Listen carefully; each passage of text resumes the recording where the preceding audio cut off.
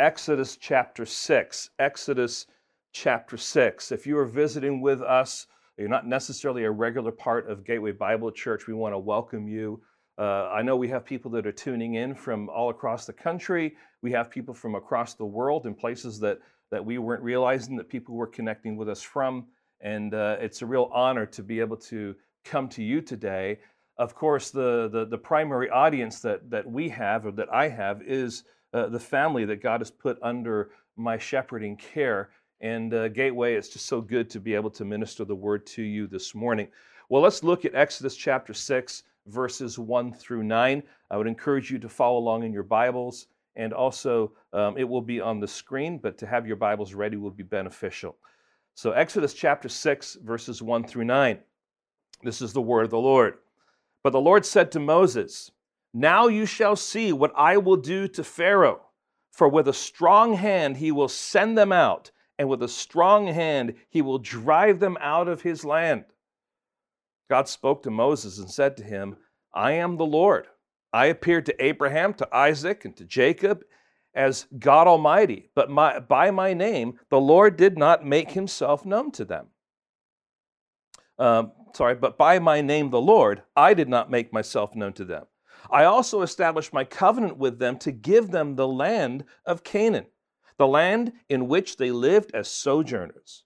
Moreover, I heard the groaning of the people of Israel, whom the Egyptians hold as slaves, and I have remembered my covenant.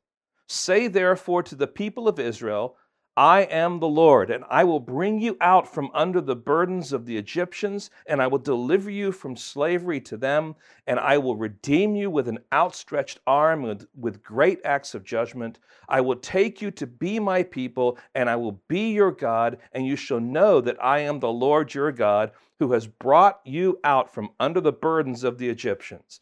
I will bring you into the land that I swore to give Abraham, to Isaac, and to Jacob. I will give it to you for a possession. I am the Lord." Moses spoke thus to the people of Israel, but they did not listen to Moses because of their broken spirit and harsh slavery. Let's go to the Lord in prayer, shall we? Lord, we are humbled by the fact that you would reveal yourself to us. But Lord, even more than that, you have revealed yourself to us in a way that is recorded, where we can read it and we can meditate on it and we can seek to understand you better and, Lord, know how you think and how you function and how you interact with us. Lord, what a privilege that is. And so, Lord, as we listen to you this morning, as your word goes into our hearts, Lord, to affect us, may we just count it a real privilege, Lord, that you desire to commune with us.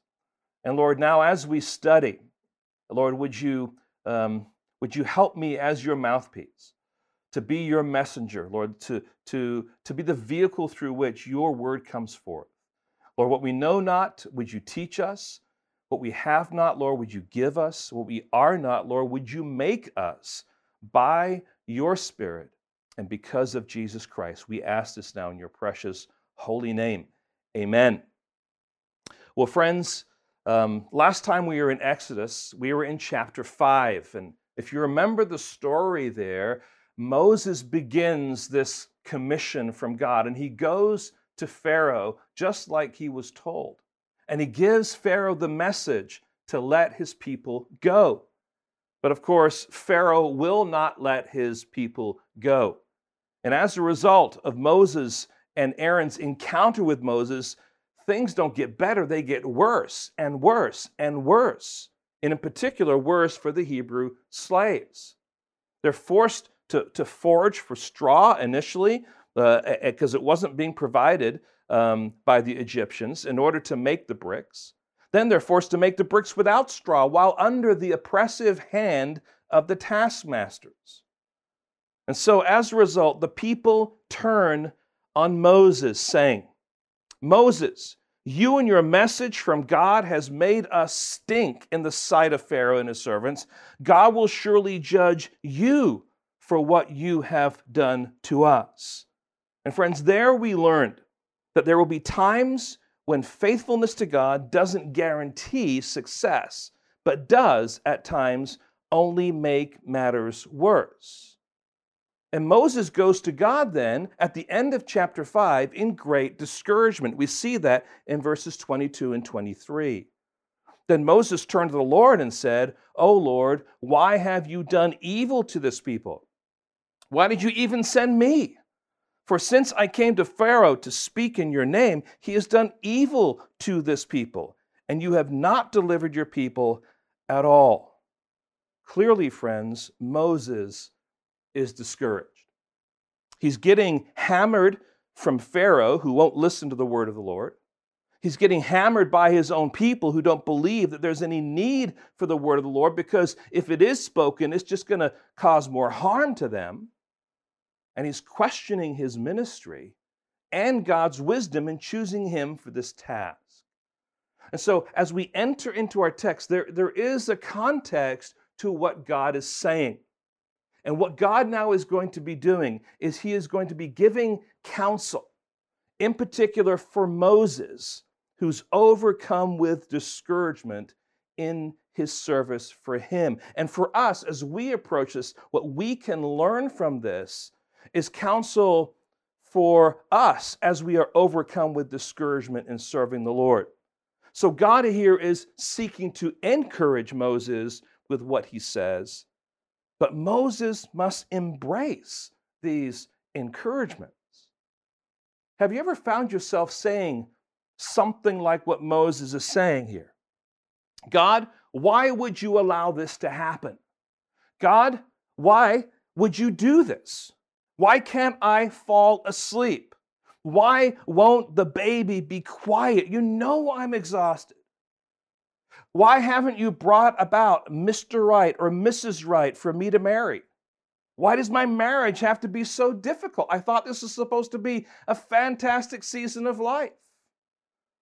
Why haven't my children grown up to serve you, Lord? Why don't you take this ongoing temptation that I'm struggling with? Why don't you take it away from me? Why does life always have to be so hard? And friends, discouragement can come on quickly. And if we're not careful, it will sink its teeth into us and take us under.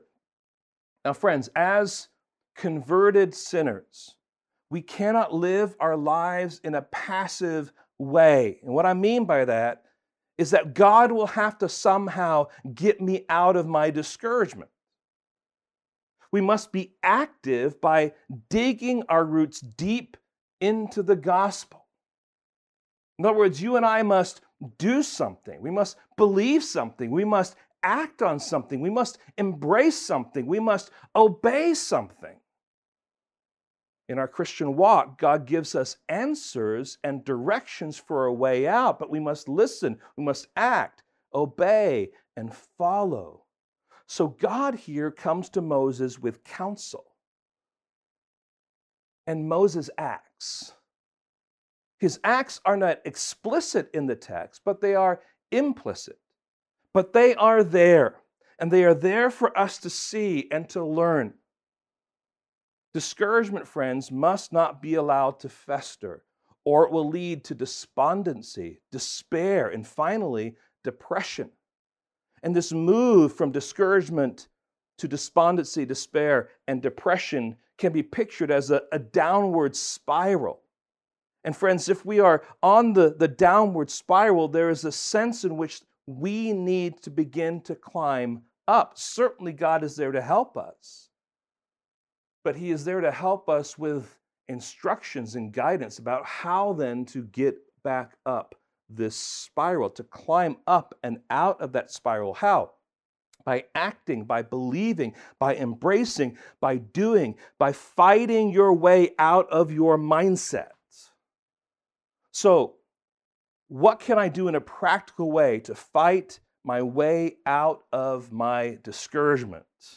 Well, that's the question of this text. That's what's happening in this text. That's why God is now speaking to Moses in the way that he's speaking. And this passage will draw our attention then to three commitments we must make. And these commitments basically fall this way. We must be committed to take time to see God favorably. Secondly, to know God fully. And third, to serve God faithfully. Let's think first of all then about taking time to see God favorably. Let's read verse 1 and let's kind of settle in on what it is saying. But the Lord said to Moses, again, this is right after Moses has been asking questions and his discouragement is kind of spewing out of his mouth. But the Lord said to Moses, "Now you shall see what I will do to Pharaoh. For with a strong hand he will send them out, and with a strong hand he will drive them out of this land." Now, friends, there's some things that we need to see here. This is language that is often used to describe what God does. But he's not describing so much what he is doing. He's describing what he is now creating, or he is moving Pharaoh to do. And Pharaoh is going to do these things because he wants to. With Pharaoh's strong hand, he will send them out. With his strong hand, he will drive them out of this land. So Moses is looking ahead to what God now is promising. Specifically, how God was going to work his will through Pharaoh. This same Pharaoh who says, "I won't let the people go," will not only let the people go, but will send them out. He'll drive them out with his strong hand. Friends, this is a bold statement by God. He's not just saying Pharaoh will finally surrender to the pressure and let you go. No, he's saying Pharaoh will do all he can to get rid of you. This Pharaoh who is now saying, "I will not let you go," and who has tightened the screws of persecution, will be changing his tune. Just you wait and see, Moses. And of course, God is right. It's clear that God is right. And Moses hangs in there to see what Yahweh will do. You see, God is prophesying here about what will happen after the 10th plague, where every firstborn in Egypt dies. And here's what happens at the end of the 10th plague. We find that in Exodus chapter 12, verses 30 and 32. Follow along as I read. "And Pharaoh rose up in the night, he and all his servants and all the Egyptians. And there was a great cry in Egypt, for there was not a house where someone was not dead. And he summoned Moses and Aaron by night and said, 'Up, go out from among my people, both you and the people of Israel, and go and serve the Lord as you have said. Take your flocks and your herds as you have said, and be gone, and bless me also. Make me happy by your departure. Go.'" That's not what Pharaoh is saying in chapter 5. But in chapter 10, that is exactly what we find, or chapter 12, I should say, that is exactly what we're going to find Pharaoh saying. And so what's happening here, in one sense, you've maybe heard the expression, begin with the end in mind. God is giving Moses a picture of a future reality, the certainty of how God was going to get them out of Israel. And he's saying, listen, you will see what I'm going to do. That must be an encouragement to Moses. We're going to find out that it is. But Moses looked ahead to what God promised. Now, as we interact with this, we are privileged because we're far beyond that. And so we look back and ahead to what God has promised. We look back on what God has promised and fulfilled. Page after page of God's word is filled with examples of how God has kept his word and provided for his people. You know this, but let me just highlight just a number of these things. Getting Israel through the Red Sea, providing food in the wilderness, defeating the enemies in the promised land, the provision of Naomi and Ruth, the birth of Samuel, the identification and anointing of David, the provision of Shadrach, Meshach, and Abednego in the fiery furnace, the rebuilding of Jerusalem under Nehemiah's leadership, the coming of Jesus as a baby, the training of the 12 disciples, the death, burial, and resurrection of Jesus Christ, the spread of the gospel by the hand of the apostles. These are just a short list, friends, of the ways that God has fulfilled his promises to his people.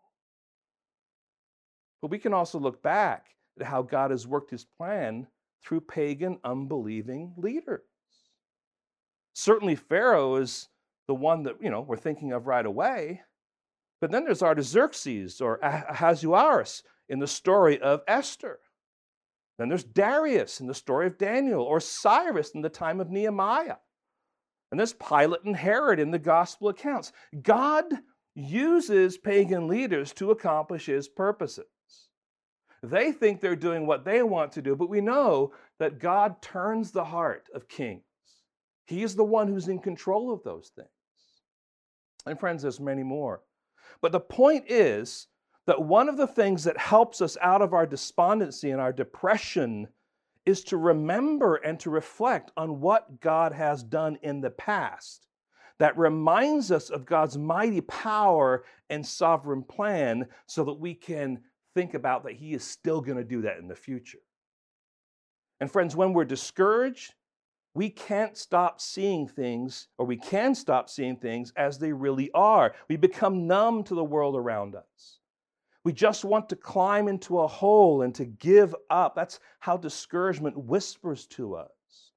But the place we must begin is to see God in a fresh way once again, to be refreshed by his magnificence and his power. And notice that God is responding to Moses with tenderness and assurance. He's not scolding him. He's encouraging him. And this is kind of a shock to the system. If you're reading this, normally you would expect, Moses, you failed again. God's going to slap you silly. But that's not what God does. And friends, to us, we have the same assurance. We have the record of God's word to see what God has done, to reflect and to rest on the evidence that God is good and active in carrying out his plans. And secondly, we then look forward to God's promises being fulfilled. Now, based on those fulfillments, we embrace the promises that God gives us to trust that they will come true, just as God came true with Israel in the past. So the word of the Lord will not return void. The gospel will go out and it will do its work.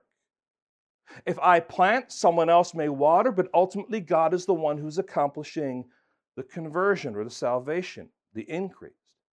And heaven is our hope. Heaven is our certainty. And we could go again down a list of things that are promises to us, but our ability to grab a hold of them and to believe them is to find our strength in what God has already revealed about himself through his people, that he is a mighty God who is willing to take care of his people and to show his mighty power and hand for them. It's a wonderful encouragement, friends. And the emphasis here is that we need to take time to see God favorably. In other words, to see his favor shown throughout the pages of God's word.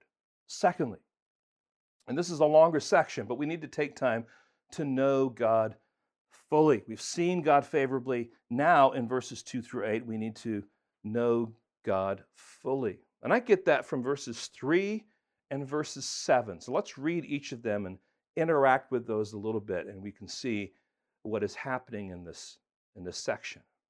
God says, I appeared to Abraham and to Isaac and to Jacob as God Almighty, but by my name, the Lord, I did not make myself known to them. So God appeared to the patriarchs, but not in the way that he had revealed himself to Moses.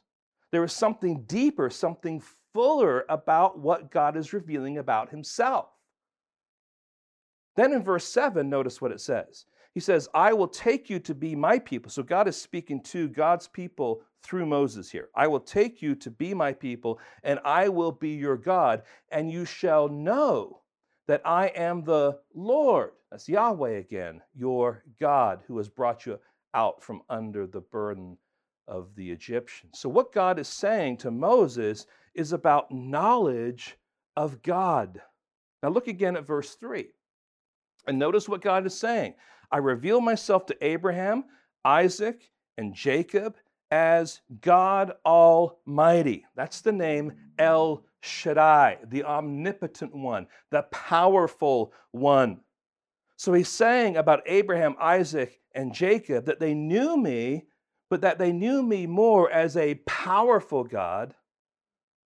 But by my name Yahweh, Lord, capitals there, Lord, that's the I am that I am, they did not know me. Now they did communicate to God using that, but God did not reveal himself like he revealed himself to Moses, to Abraham, Isaac, and Jacob.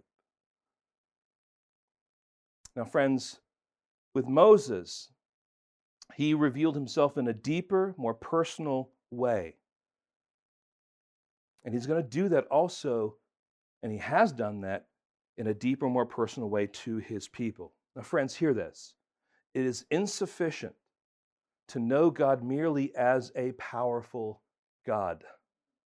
We must also know him as a personal God. Do you know God that way? As a personal God?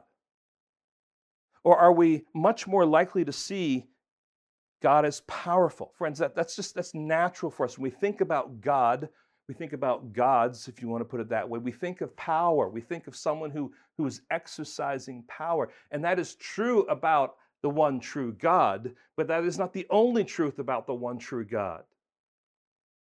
What God wants us to do here is he wants us to be growing in our knowledge of him. And so that happens over time. It happens by experience. It happens by God revealing himself more and more, day by day, to you and to me. Are you growing in him more? So there's this sense then of emphasis on the knowledge of God and this comparison between God Almighty and the Lord. Now imagine if we were meeting in church this morning and you were on your way to church, driving down the road on your way, and you were pulled over by a police officer because you didn't quite stop completely at a stop sign. Of course, that would never happen to you. I understand that. And the officer comes to your car and asks for your driver's license. And as you give him your driver's license, you notice his uniform. It's a uniform of a police officer. The uniform says, I am authority. I have a title. I am in a position of authority. Now, you give him your license, but as you give him your license, you also notice that on his chest is his name. It says Officer Martinez. So he's not just a police officer. He has a name, Officer Martinez. But what you don't know about this man is that he's married. He has 2 children, a boy who's 6 and a daughter who's 3. And his father is a Vietnam vet who is struggling with cancer, and his mother has worked as a nurse much of her life. And when Officer Martinez is off duty, he's helping out as a soccer coach for his son's soccer team. And he guides his family in God's word and attends church with his family when he's not out serving the community as a police officer. Now here you are sitting in the car, you're angry about your circumstances, and everything in it wants you to take it out on this officer. And you see before you a person of power and authority. What you don't see is that there is more to this man than his authority and power. You don't see him personally. You don't know the passion of his heart. You don't know the character and his convictions. You don't know his parents, his wife, or his children. You don't know the lives he saved or impacted in a positive way. You don't know about the medal he received for going above and beyond the call of duty to protect the lives of others. No, you know his position, his title, and his authority, but you don't know the real man behind the uniform. Now, do you know your teachers that way? What about your doctor, your chiropractor, your dentist, your postal worker, or your mechanic? Do you just know them by their title, by their name, or do you know them personally? What about your parents? Do you know that they love you more than you can ever imagine? Do you know that they have lived life? They've had experiences just like you're having experiences now? that they're actually quite smart, even though you might think they're old fuddy-duddies? Do you know them? I remember when I was in seminary, coming home for Christmas, and I was talking to my mother about the difficulty of the classes that I was taking. Some of them were much more difficult than others. And so I was just saying, oh, my Greek class, it's so difficult. It's so much to remember, and this is so new because I really hadn't taken languages much before. And you know what she said to me? She said, well, if you need some help, I took Greek and Hebrew when I was in Bible college. It's like, what? I never knew that about my mom. Here I am. My mom all this time has been an ancient language scholar, but all she's been doing is washing dishes and going to work and all this kind of stuff. See, there's often things that we don't know. What about your children? Do you know what they love, what their talents are? Do you know how God is shaping their lives? Or are you pushing them to do and be what you want them to be regardless? Do you even care to know them deeply, or are you just wanting them to obey you? How about your coworkers, your neighbors, your pastor? Do you know them beyond their title or position? What about your spouse? Are you still getting to know them? Now, this week I took a box to be dropped off at the UPS store in Castro Valley. And when I walked up to the counter, I was trying to be as friendly as I could in the context of this pandemic, and I placed the box on the scale and greeted the lady behind the counter saying, "How are you doing today?" To which she responded, "I'm having a hot flash right now." I mean, it's like, yeah, that's a lot of personal information to give someone that you have never met before in your life, right? So friends, there is this thing that's happening that God is doing. He is making himself known. That's what's happening here with Moses. God is saying, your ancestors knew me, but I didn't reveal myself to them in the same way that I'm revealing myself to you. I'm not just God Almighty. I am the Lord. I am who I am. That's what God is getting at. Yes, I'm God Almighty, but I'm much more than that. I am the covenant God who is committed to his people, Israel. And there's so much more for you to know about me. And I'm revealing myself to you and the people. I am the Lord. Now you notice that expression in these verses from 2 to 8. I am the Lord. We find it in verse 2, we find it in verse 6, and we find it in verse 8. And it's like God is bookending what he's saying here with these statements. You have it in the front, I am the Lord. Now, Moses, here's something I have for you. Then he says in verse 6, I am the Lord. And then he speaks to Moses saying, tell the people of Israel, this is what I'm saying. And at the end, he says, I am the Lord. No, he's saying, you better listen to me. This is important. I'm speaking to you as your God. Hear what I have to say. So this is really emphatic. What God will say is similar to what God said to Moses in chapter 3, where Moses is at the burning bush. But Moses was in the wilderness then, and Moses now is in Egypt, in the thick of the interaction with both the Hebrew people and the Egyptian king. And he would be reminded once again of the promises of God. Is this just kind of empty repetition? Is this because Moses is just such a he's such a failure? He just doesn't get it. I mean, why does God have to keep repeating himself? I think we can be helped by what Philip Ryken says here. He says it should not surprise us that Moses needed to recall, or even that he gave God some lame excuse on 2 different occasions. God's servants often need to learn the same lesson twice or more. This is one of the reasons that there's so much repetition in Exodus.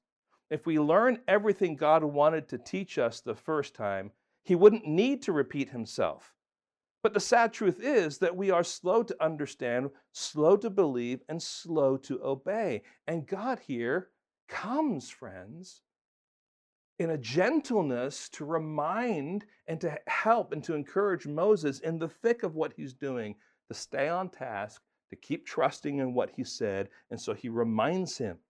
So when you and I are ready to give up and we offer those typical lame excuses, things that usually happen in our head, things like, I don't have time for this, I'm not good at this, I don't have the abilities to or to the right skills to do this, I just can't do it. God responds to each of those statements by saying, hold on, I'm the Lord. I'm the Lord. I'm the Lord. It's a trump card, okay? It's a way to say, you can't use that excuse. So he's saying, I am the Lord. And then what we find in this text, which I think is really, really helpful, is we find that in verses 2 through 8, we have a beautiful portrait of the gospel. It's a picture of salvation. Salvation is God's work in a person whereby he regenerates them through faith and repentance. But the gospel is not just for salvation. It's also for sanctification. At a previous ministry, I was told that there were rumblings among the congregation, and people were saying something like this: why is Pastor Rod preaching about the gospel so much? I mean, he preached about it last week. Why is he bringing it up again and again? We know the gospel. We've heard the gospel. We are believers. We don't need the gospel. What we need is something practical to help us live. Now, they were expressing a common but faulty understanding that the gospel is just for salvation. But it doesn't reflect the ongoing teaching of God's word. And friends, that kind of language is evidence that they did not understand the gospel. Now, I'm not questioning their salvation. I'm just questioning their understanding, the right understanding of how the gospel is at work. Because the gospel is not just for salvation, it is the fuel and the framework for our ongoing sanctification, our ongoing growth in Christ-likeness, our ongoing discipleship. We cannot grow in the Lord without the outworking of the gospel in our lives. So the attitude presented by these sentiments gives evidence that they only understood the gospel as the entrance requirements to becoming a Christian. But once that has taken place, the gospel for them is somewhat unimportant unless you're sharing the gospel for someone who needs to get saved. But friends, the gospel, like in the illustration I gave, can be viewed simply or merely as a starting port. Or we might want to say this: it's like a harbor from which you sail the seas of life. And it's a harbor that you never really go back to again. But friends, it might be better then to understand the gospel as soil that is rich and fertile. So like up on the screen it says, the gospel is not a harbor from which we sail the seas, but rich, fertile soil into which we plant our roots. And you are the seed planted in the soil, and when you begin to live, you put down roots and shoots. You sink those roots and shoots ever more deeply into the gospel, so that as you grow, you derive more and more nourishment from the good news of the gospel. You don't grow past it, you don't grow out of it, but you grow down into it. Friends, the gospel is necessary for living the Christian life. So the gospel is not just the start of our Christian life. We need the gospel to sustain and to grow in our Christian life. And in our text, God will first address Moses to talk about what he's already done in the past. Then he will address Israel through Moses to talk about what he will be doing in the future. So let's think now about the specifics of what God is revealing here. God spoke to Moses and said to him, I am the Lord. I appeared to Abraham, to Isaac, and to Jacob as God Almighty, but by my name, the Lord, I did not make myself known to them. In this first section, verses 2 through 5, we have God really coming to us in two ways. First of all, he reveals himself. That's what we just read. We've taken some time to study that, but it is God who pursued Abraham, called him, and promised him that he would make his descendants a great nation. And God continued his promise and revelation of himself to Isaac and Jacob, and now ultimately to Moses, and it continues on. It is God who desires to make himself known, and he's still doing that, friends. It is his delight to make himself known. So the first thing is he revealed himself to Moses. Secondly, God covenanted himself. That's just verses 4 through 5. And there's three parts to that covenant. Notice at verse 4, the establishment of his covenant. I also established my covenant with them to give them the land of Canaan, the land in which they lived as sojourners. In other words, God had a plan, and he's following that plan. Have you ever ridden in a car with someone? They're driving, you're in the passenger seat, but that person driving really doesn't have a plan. They know where they're supposed to go, but they haven't figured out exactly how they're going to get there yet. It can be really, really frustrating. This past year, when I went to Bolivia, one of the things that we did is we flew from Santa Cruz up to La Paz. And when we got to La Paz, we were picked up by a gentleman in the airport, which is actually up on the top in El Alto, and you've got to drive your way down into the valley where there is La Paz. But this man had never been to the airport before. And so he was seeking to get us from the airport to La Paz using kind of an online map guide type thing. And we were going all over the place. We were cutting through the heart of the city. We were coming to dead ends. We were going up these really, really steep roads and finding that the car couldn't even get up the hill, so we had to back out and find another way to go. Then we came down a hill and we weren't able to go any further because it came to a cul-de-sac. It was all this stuff. So what should have taken half an hour took over an hour to get to the pastor's home. But friends, life isn't supposed to be like that, although that is the way it is. That might be how we function, but that's not how God functions.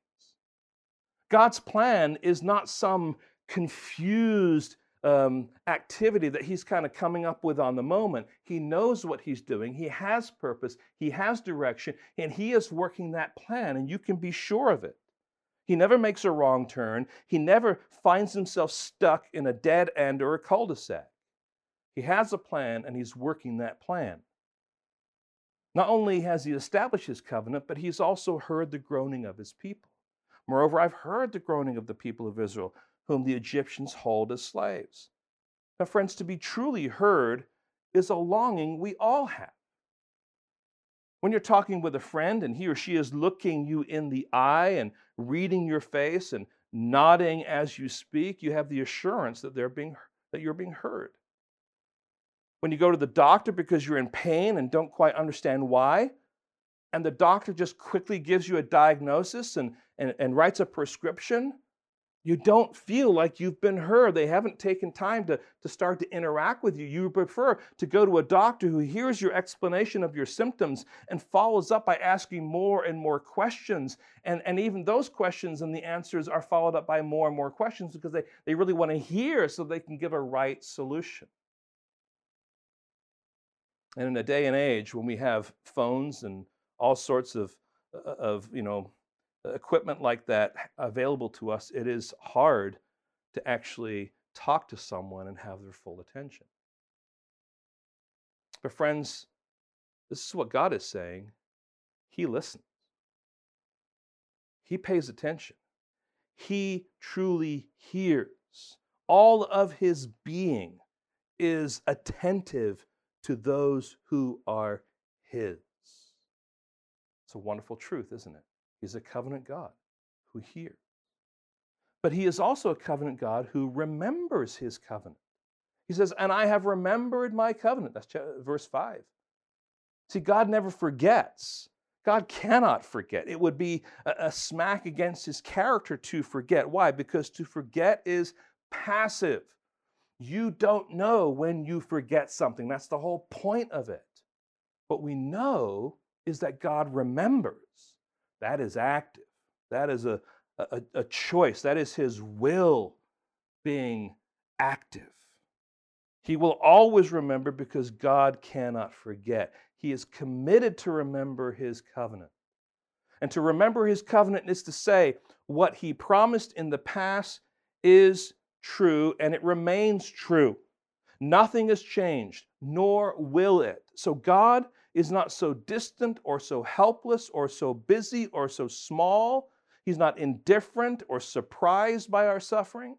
He's not bothered by our cries for help, kind of like a father who's finally sat down to watch a football game and hears the child crying in the bedroom and says, why can't I just have some peace and once in a while just so I can do something I want to enjoy doing? That's not God at all. God listens. He remembers. He cares. He's committed to his people. Why? Because he is their covenant God. This is what God is saying to Moses. Now remember, God is seeking to encourage Moses by reminding him of who he is and what he has done in reaching out to Moses and his descendants. What has already taken place, what has already been promised. He's revealed himself and he's covenanted himself. Now he turns to say, all right, Moses, you say this to the people. This is what God promises now about the future. Say therefore to the people of Israel. Now you'll notice that verses 6 through 8, that there are 7 I will statements. 3 in verse 6, 2 in verse 7, 2 in verse 8.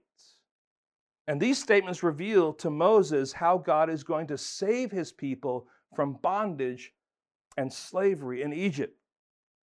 This is, if you will, God's roadmap for his salvation, for his deliverance. And we can group these 7 I will statements under 4 headings: liberty, redemption, adoption, and inheritance.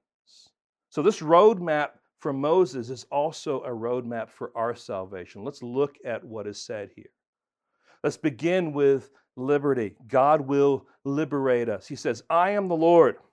I will bring you out from under the burdens of the Egyptians. I will deliver you from slavery to them. Salvation, friends, means being set free from bondage and a liberation from captivity. Luke chapter 9 and verse 28 and following, this is when Jesus is on the Mount of Transfiguration. This is what it says, verse 28. Now, about 8 days after these sayings, he took with him Peter and John and James and went up to the mountain to pray.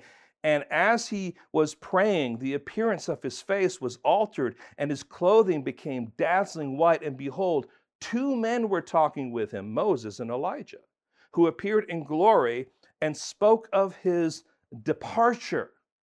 That word departure means exodus, which he was about to accomplish at Jerusalem. And isn't it interesting here? You have Moses and you have this Exodus language talking about what Jesus had to do in Jerusalem.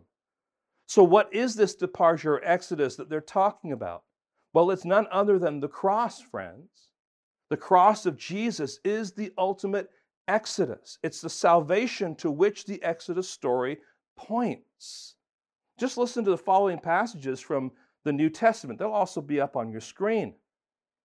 And from Jesus Christ, the faithful witness, the firstborn of the dead, and the ruler of the kings on the earth, to him who loves us and has freed us from our sins by his blood.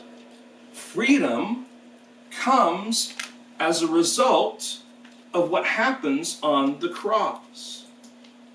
Then Galatians chapter 5 and verse 1. For freedom, Christ has set us free. Stand firm, therefore, and do not submit again to a yoke of slavery.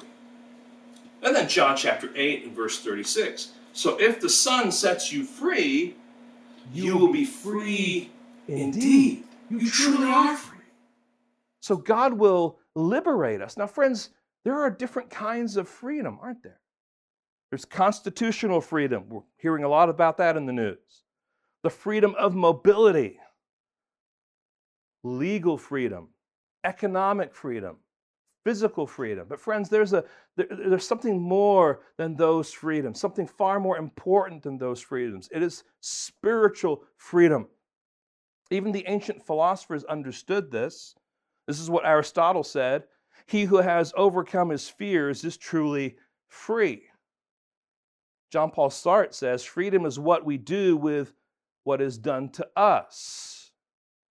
So there's kind of a theoretical freedom they're talking about there. And friends, the teaching of Scripture is that freedom, true freedom, can only be found in one place, and that is found in what Jesus Christ has done for us on the cross.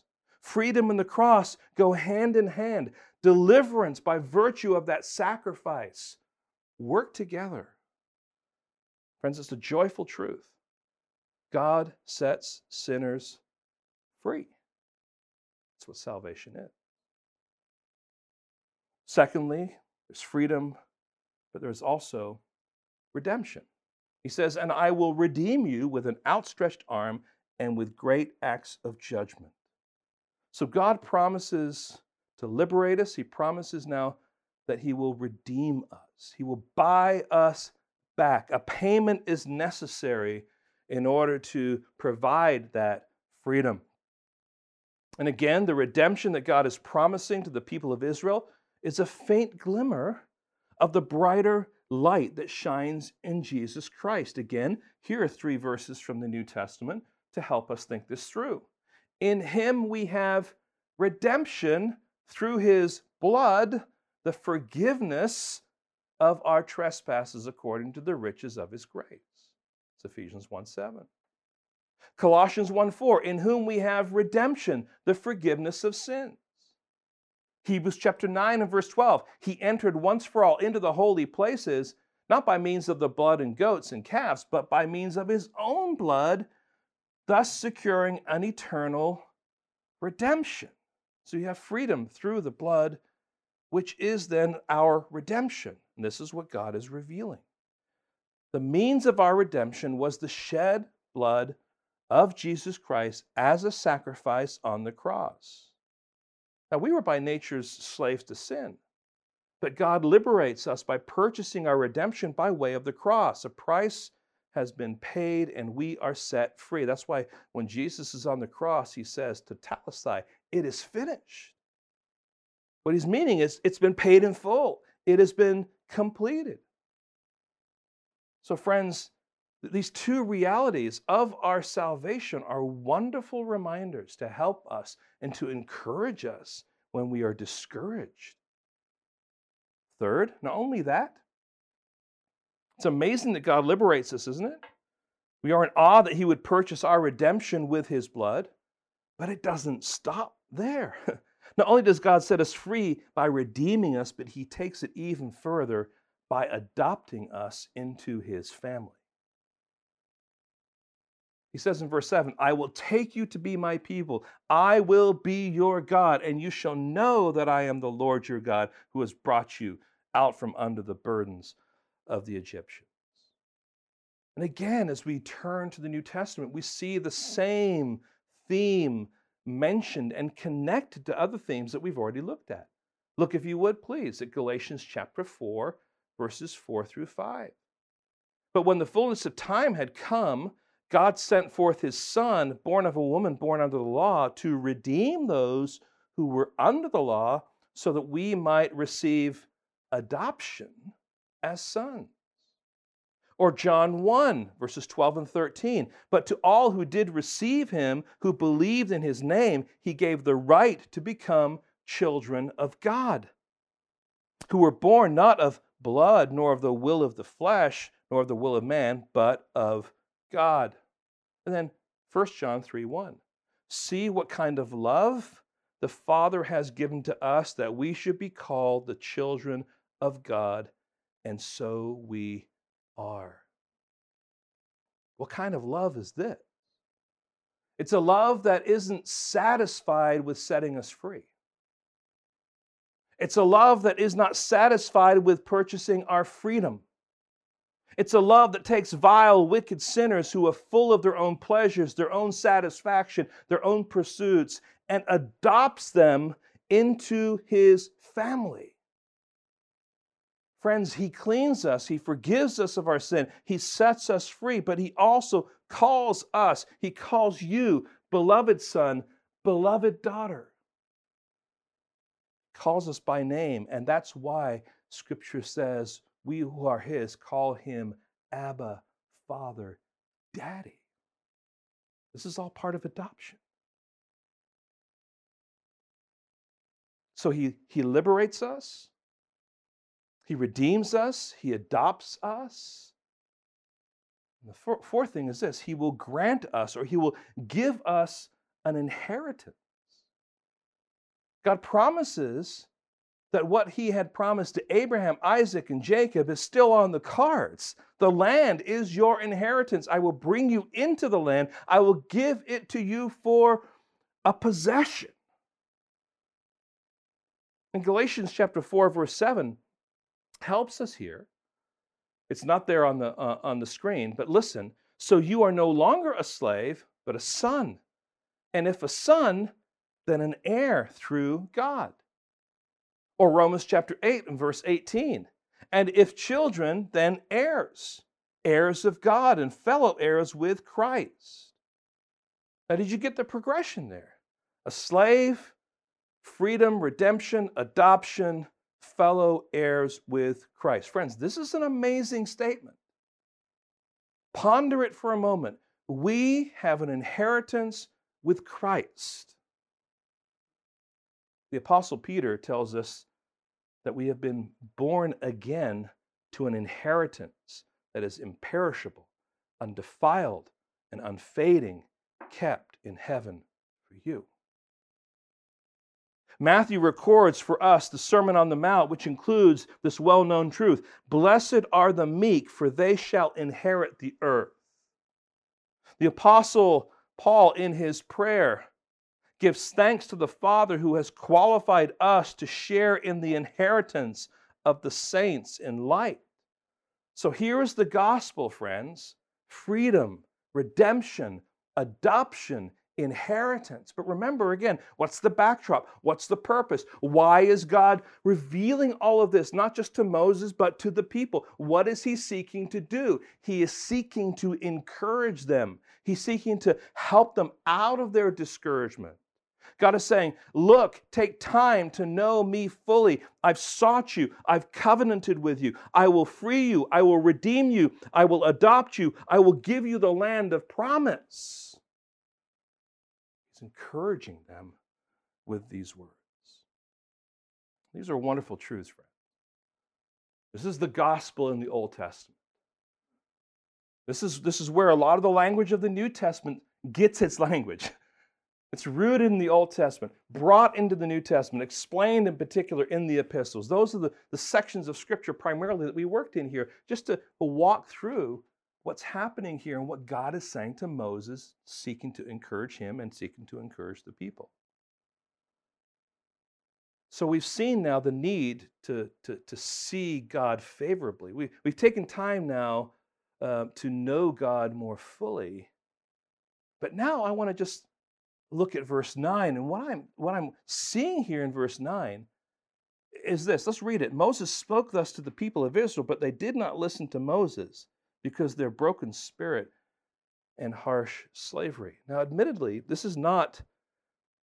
section, this verse is not giving Moses any instructions to see or to know, but it is Moses, having heard God's reaffirmation of his commitment to his promises for him and for Israel. It is Moses then stepping out once again in a ministry role. So I'm putting it this way: take time to serve God faithfully.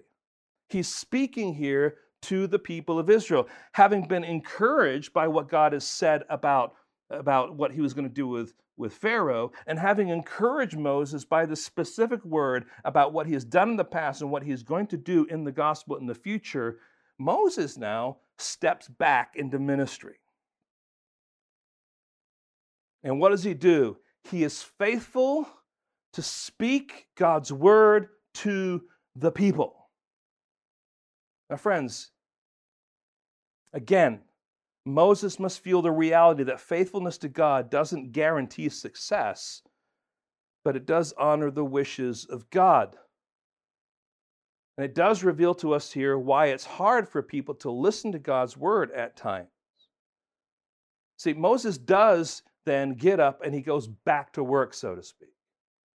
And even as he goes back to work, it is not successful. And we're told here the reason why it's not successful. Because the people are broken in spirit. They're experiencing harsh slavery. We've moved from the 7 I wills of what God says to the I won'ts of Israel. But what's interesting here, again, they're not condemned for their statements or their struggle. There's a reality that they are enslaved to their slavery. Their very chains are what prevent them from hearing the cry of freedom. As they slaved away for Pharaoh, making bricks without straw, they lost any hope of being set free. Their spirits were broken, so much so that they could not listen to the promise of deliverance. Yeah, all right, God says He promises, but I don't believe it. They wanted their bondage to be taken away before they would believe. And I wonder whether or not that's how you and I are functioning. If you do this, God, then I will believe. That is often how it is with people. They refuse the freedom of Christ because they're blinded by their own slavery. Now, friends, that's not Moses' fault. That's not the preacher's fault. That's not your fault as you share God's truth. No, friends, it is God who must intervene. It is God who must break the chains of sin. It is God who must act on the person's heart by His Holy Spirit. And so what I see here is that Moses then is encouraged to go out and to continue his ministry regardless of whether it's successful or not. He goes out and he speaks God's word. Now, friends, as we draw this to a close, I think what's helpful here is that we recognize that what we have here at the end is not your typical Hollywood ending, is it? Now, of course, the story's not over yet. But typically we're like, oh yeah, God spoke and boom, He did this and wow, it was so incredibly powerful. But that's not how it is in reality. That's not what it's like when you're trying to, discipline your children and they're constantly causing trouble and they won't listen to you and saying, God, I want to do this right and I'm so discouraged, and you finally get your strength back to honor God with your behavior and your parenting, and you do everything right and the kids continue to not do what you want them to do. You haven't failed, but you need to keep on doing what God wants you to do rather than say, it's enough, I can't do this anymore. Now, see, Moses isn't all encouraged here at the end, walking into the sunset, having resolved the problems of his life. That's the Hollywood ending. Friends, living in the context of discouragement isn't a quick fix. It takes time. But I want to remind you to do are 3 things. They're very simple, just kind of a reflection of what we looked at today, but they might help you just focus your attention on some ways that you can respond in the midst of your discouragement. Number 1, look up. Look up. This is what Moses did. I mean, with all the things that were going on, he could have just thrown in the towel. He could have walked away, but he knew better to do that. He looked up to God. He brought his concerns, his cries, his heartaches, his burden, his uncertainty, his questioning. He brought all that to the right place. He turned to God, and we are to turn to God. We're to turn to Christ. And friends, do you know where to turn to? Or do you find yourself turning to other things because you're discouraged? Look up. Then look in. And by look in, I'm talking about look into what God has revealed in His Word about you specifically. In ways that He has proven Himself over and over and over again to be faithful to those who are discouraged, who are despondent, who are in despair, who are depressed, and how God ministers to them and how God helps them Meditate on his word. Make it a habit, a longing, a source of strength. Now, friends, I don't want you to walk away saying, all Pastor Rod is saying to someone who's discouraged is read your Bible, pray every day. As if, just read your Bible, a couple of verses, pray every day, that's going to solve it. What I am saying is this: read your Bible, pray every day. But not just kind of like check it off. Commune with God. See yourself in the pages of God's word by means of a rightful application that the gospel is there for you to find help and source and strength. Meditate on his word. Make it a habit, a longing, a source of strength for your day. Look up, look in, and then look out. And the whole point here of look out is to say, so many times when we are discouraged, we tend to retreat. We tend to want to hide. We tend to want to put ourselves in a closet. We don't want to interact with people. We want to do our own thing. And we're afraid to step out. And friends, one of the best things you can do is, having spent time with God, is to face those things that might discourage you, to fight through them. So look outside of yourself, work hard, do your job, serve others, face your challenge in God's way, and do it with his new, fresh perspective in your heart. I want to draw your attention to a very well-known passage of Scripture, just to tie this all together. Moses is discouraged. He turns to God. God helps him, and Moses then presses on. Here's what Jesus says: "Come to me, all who labor and are heavy laden." Well, that's discouragement, right? "And I will give you rest. Take my yoke upon you and learn from me, for I am gentle and lowly in heart, and you will find rest for your souls. For my yoke is easy and my burden is light." Now, friends, it may not have been the first thought when you came to this text that this is about discouragement. And it's easy to kind of just look at a passage outside of its context, but this is God working with Moses, working on Moses. And friends, the same is true for you and me. There's a context into which we are living, and God is continually at work helping you through your struggles. Whatever those discouragements might be, he is there at work. This isn't just about some cold understanding of the gospel. This is living and breathing and acting and interacting with the gospel. This is digging your roots deep down into the soil of the gospel, finding strength and nourishment for the day that God has given you. Friends, we need this. And we need to see God afresh, especially when we are discouraged. Lord, help us as we consider the kind and gentle way that you have been ministering to Moses, even in his discouragement. We know, Lord, that Moses is not perfect. We know that he struggles in many ways. He's afraid. He's uncertain about his gifts. He's fearful. And Lord, we relate to all those things. And yet, Lord, you didn't abandon him. You don't abandon us. But Lord, you work with us. You mold us and you shape us, and you're patient with us.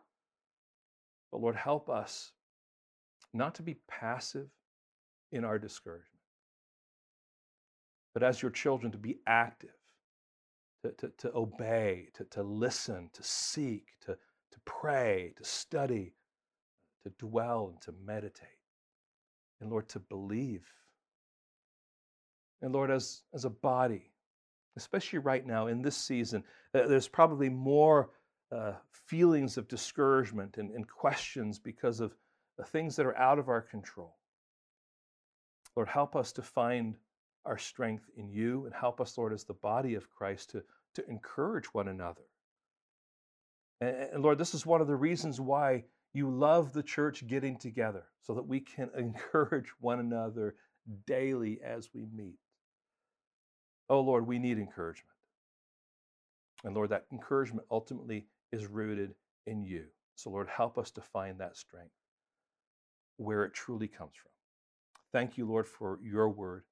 Thank you for your church. Thank you for our friends around the world. Help us, Lord, to keep serving you faithfully, glorifying your name, doing your will as we seek to live our lives now in these strange times, we ask in your precious holy name. Amen. Well, friends, it's been good to be with you today. You're loved, you're prayed for, you're appreciated, and let's do our best to keep serving the Lord as he gives us opportunity. Have a wonderful day. God bless.